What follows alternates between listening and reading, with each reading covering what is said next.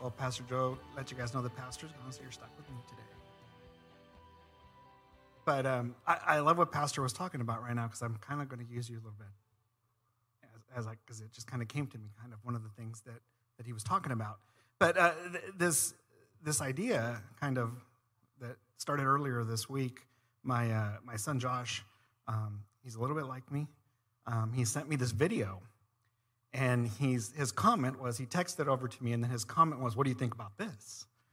And the video was somebody who was, it was a Christian person, and they were advocating something. And the premise was, if you don't do this, then you really don't care about your family. If you don't, follow through with what I'm telling you, you don't love your family or something like that. And so Josh sent it over to me because he just wanted to start an argument with me. And he knows it works because I picked up the phone and called him. Hey, because he texts, I call. I can't. I'm not good at it. I got big thumbs, and so if you ever get a text from me, it's probably misspelled because I'm hitting the wrong buttons and stuff. So I called him, and I was like, what do you want? What's this about? And he says, well, what do you think, Dad? And I said, well, I said honestly, I don't necessarily disagree with this person. I disagree with the premise behind it, why this person is advocating this. And so we kind of got into this conversation on, and he sees things the same. We actually were on the same page on this one. If you know me, I like politics. I'm probably way too involved in politics. I know that surprises some of you, but I'm very opinionated when it comes to, political and ideology and positions and all this stuff, whatever, because I have all kinds of opinions on that. And so what I was telling him is that I can have a conversation with people, and there's times when I even have conversations with people who are of the same political ideology as me and have the same opinions. But then my next step in that is, but why do you believe that? And they're like, well, I heard it on TV, and I heard some, and I'm like, and you blew it there. Because I'm not interested in people who just regurgitate something that they heard or that they saw. I want it to be your conviction. If you're going to believe something, if you're going to do something, then it needs to be your conviction.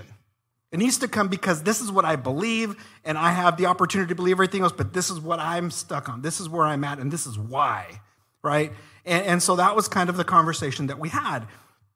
And the last couple of weeks, Pastor's been talking about, the God who hears and the God who sees, and really kind of laying out who God is in that, because I think sometimes we miss that. And Sam and I on the way home, we're theological commentaries, and we sit there and we process it on the way home and stuff, and it's been really good. I've really enjoyed it, and I think it's important because it's real easy sometimes for us to allow life, our experience, people around us, the current wind of, ideology to define who God is for us and what God is to us. And so when we do, well, that's what Pastor said, or that's what so-and-so on TV said, or that's what, I read an article or something, and that becomes our new position. And we kind of just sway and move around with whatever the popular fad of the week is, and they come and go, right? And there's not something foundational. There's nothing that we can really stand on. And so that's kind of what I was thinking this week.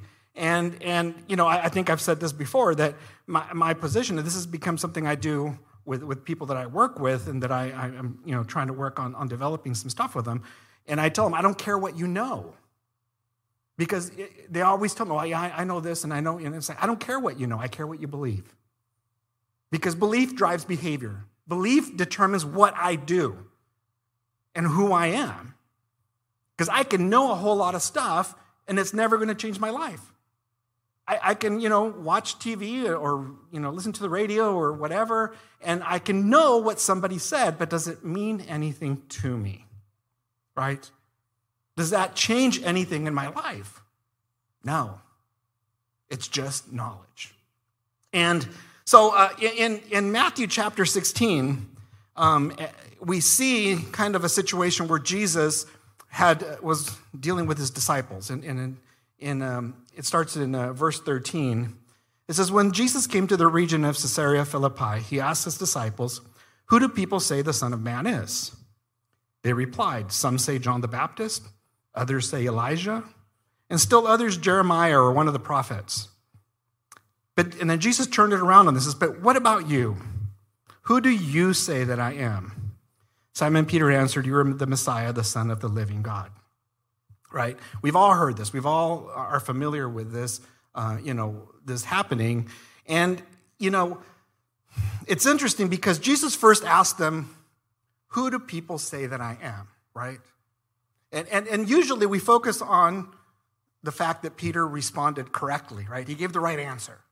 But Jesus, I think, was trying to set up kind of this dichotomy there. Who do people say that I am? If you look at the context of this, just before this, two things had happened. One, the Pharisees and the Sadducees, who usually were not buddies, had come together and they were trying to come to Jesus and show us a sign, prove to us, and Jesus refused to do it. He told them, you can't read the signs of the time, so why would I do anything for you? You're not going to get anything other than, the sign of Jonah. And then right after that, they go and they run into another situation that they had run into before where there was a lot of people and they didn't have food. And Jesus' response to the disciples, didn't we just go through this?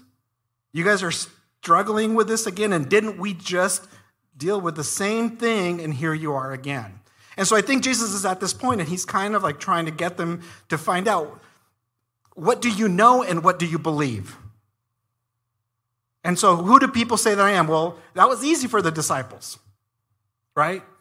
Because they're all throwing out answers. Well, some people say that you're John the Baptist, or that you're a prophet, or that you're one of the prophets come back, or whatever it is that everybody around them, because everybody had opinions on Jesus, right?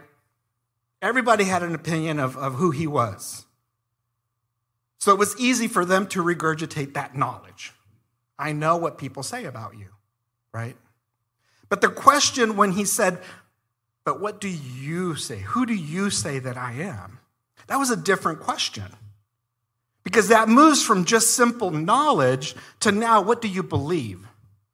And it's a difficult question because it doesn't just ask you what you believe, but there's an accountability to that, right? Because when I answer, I have to be able to I'm going to be held accountable to what I said. Who do you say that I am? Well, when Peter answered him, you're the Messiah, the Son of the living God, right? There's accountability to that. In Luke 6, it says, why do you call me Lord, Lord, and do not do the things that I say? Right?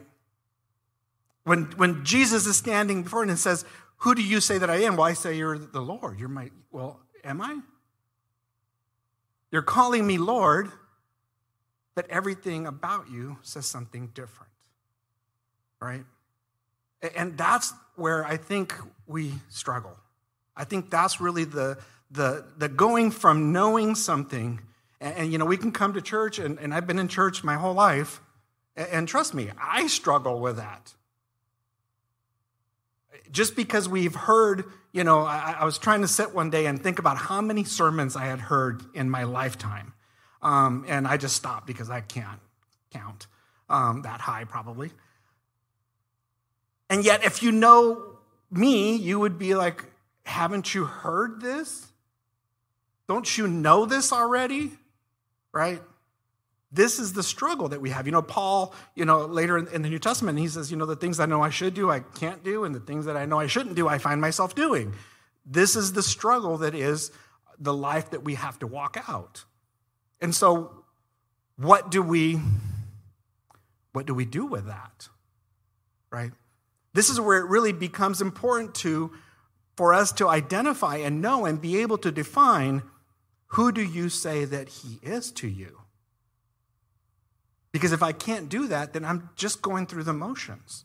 I'm just going to be subject to whatever the wind is carrying today as far as the definition that the world says that Jesus is. And if you don't think that the world is got some ideas,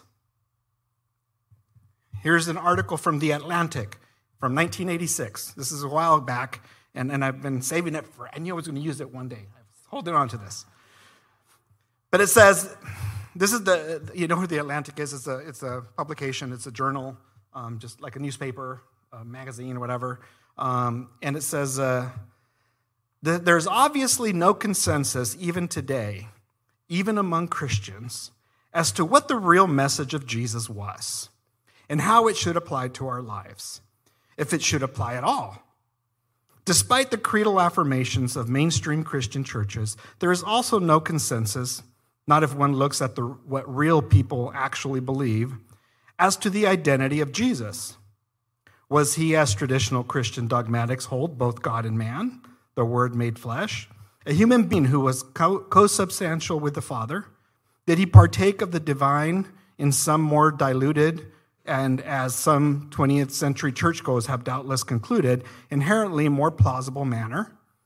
Was he simply another of those charismatics who appear from time to time to destroy some complacency, do some good, and bequeath to the human race the symbol of an exemplary life?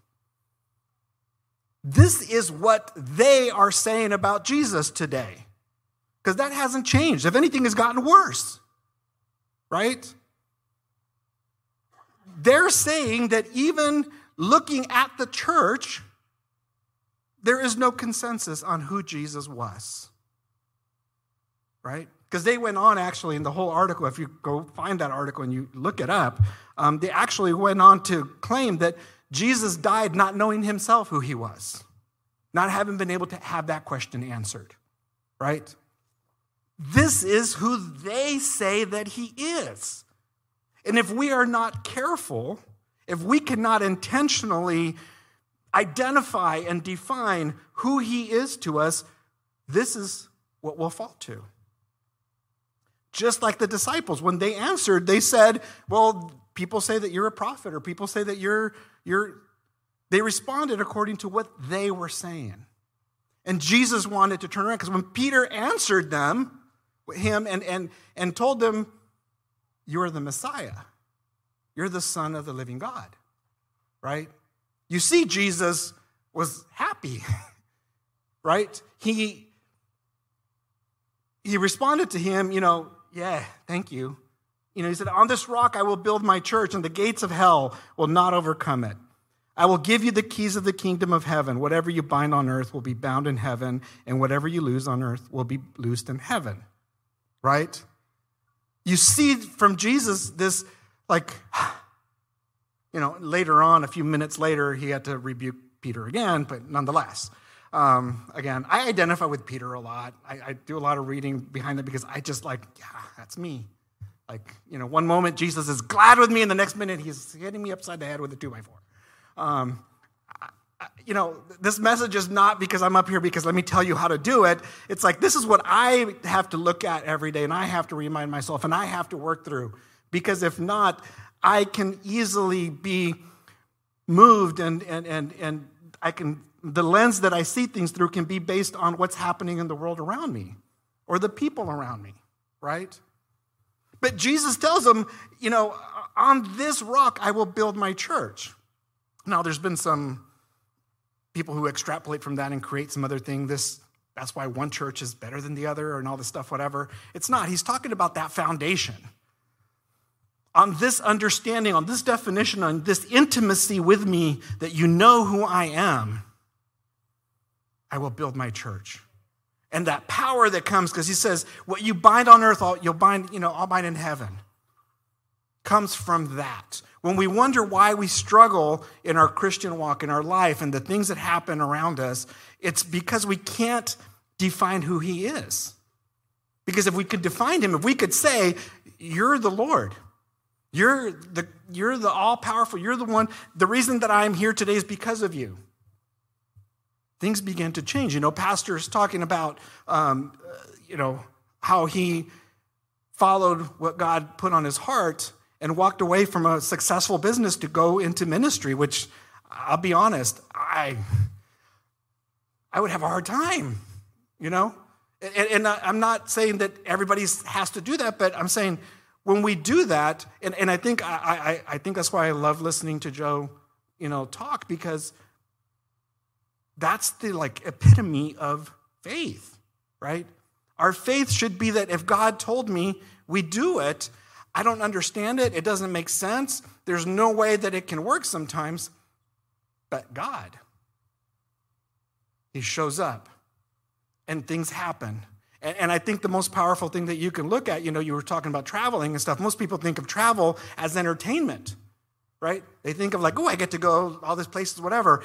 But what if you traveled and you got to go around the world and had an impact on the world the way Pastor Joe has had, right? That's more valuable than all the money in the world. There is something that happens when we can define who he is and we can answer that question. Who do you say that I am? And we're ready with that answer, and we know, because here's the thing. Life will ask you that question every day sometimes. Who do you say that he is? Is he just a feel-good, wrote a few good books, did a few good things? I remember years ago, I wrote an op-ed, again, because I'm opinionated, and I sent it into the paper and expected them to print it, and they did. They printed it. And so a couple days later, I get a letter from somebody. This is how old this is, because people sent letters. There was no email or nothing. So someone sent me a letter, and they were telling me just that.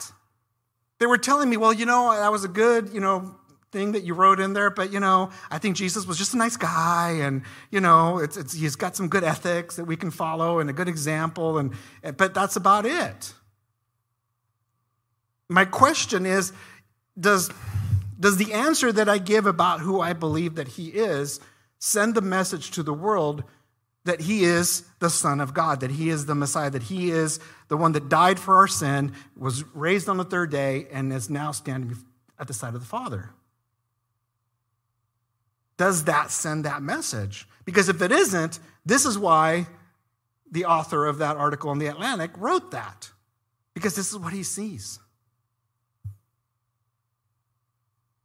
He sees a church sometimes who sounds great and it's good, but I don't necessarily can't stand on it. And like I said, most of this is for me, guys, because I find myself on a daily basis sometimes wondering, well, the hardest one on me is my wife. Because if anybody knows me, she knows me. It's funny because sometimes we'll be sitting there and I'll be sitting at the table and I'm going through something in my mind and she's like, who are you arguing with? And I'm like, I'm not arguing with anybody. And she's like, I know you. I see it. Like the wheels are spinning. What's happening? What's going on, right? Because there's an intimacy there. She knows me really well. And sometimes she'll point that out. And it's hard for me to hear because she's right. She's right. And I think that when we talk about that intimacy with Jesus, the reason that Peter was able to answer them, the reason that Jesus answered him and said, flesh and blood didn't reveal this to you, right? It wasn't knowledge that revealed this to you. It was the intimacy. You are getting it, right? And I think that's what he wants from us. In order for us to fully be able to define who he is, we have to have that intimacy. We have to have that vulnerability. We have to have that ability to just say, I can close my eyes and know that you're there and submit to that. Because without that, we're just going to rely on knowledge. And our answer will often be what they say about him. And that can be a scary thing. Because if we allow that to happen, then how can we even count on our salvation? If it's what this article says about him, right? If that's ultimately what I believe about him, if that's how I define him and that's who I say that he is, then let's close up shop. Because there's no point to it. And so I was, you ever read C.S. Lewis? I like some of the stuff that I like old stuff. which is really interesting, but nonetheless, anyways. He wrote in Mere Christianity, he said, I'm trying here to prevent anyone saying the really foolish thing that people often say about him. I'm ready to accept Jesus as a great moral teacher, but I don't accept his claim to be God. That is one thing we must not say. A man who is merely a man and said the sort of things Jesus said would not be a great moral teacher. He would either be a lunatic on the level with the man who says that he is a poached egg, or else he would be the devil of hell. You must make your choice. Either this man was and is the Son of God, or else a madman or something worse. You can shut him up for a fool. You can spit at him and kill him as a demon, or you can fall at his feet and call him Lord and God. But let us not come with any patronizing nonsense about his being a great human teacher. He has not left that open to us. He did not intend to. All right? I was like, how can you summarize that whole concept? And C.S. Lewis did. Much better than I could ever do it. I just want to encourage you this morning, don't allow yourself to be at a point where you're letting them define Jesus for you. And by them, I mean everything outside of you. Let your definition of who Jesus is, who God is, come from the intimate relationship that you have with him, by seeking him, by spending time with him, by submitting and walking out that life in faith. Because when we do that, I'll tell you what, when someone asks that question, when life asks that question of you, you'll have the answer. And you won't even have to, stumble with it or wonder, let me think about it.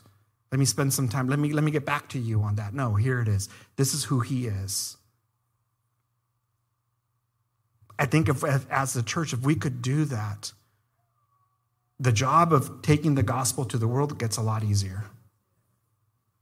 And ultimately, that's really what we're here to do. We're not here to be perfect. We're not here to be all that wonderful stuff. The Sadducees and the Pharisees, that's what they did, right? It was all piety. It was all, let me act. And sometimes they even did some good things. Not everything they did was bad, but they did it for the wrong reasons because they didn't know who he was. They couldn't define it. And ultimately, that's what made what they did, for lack of it, wrong. That's why it was wrong. We can do the right things for the wrong reasons, for the wrong, and it's still wrong. Because ultimately, that's not what he, like C.S. Lewis said, that's not what he intended. He didn't intend for us just to get it right every now and then. He intended us to live a life that was set aside, that was holy. So let's pray this morning.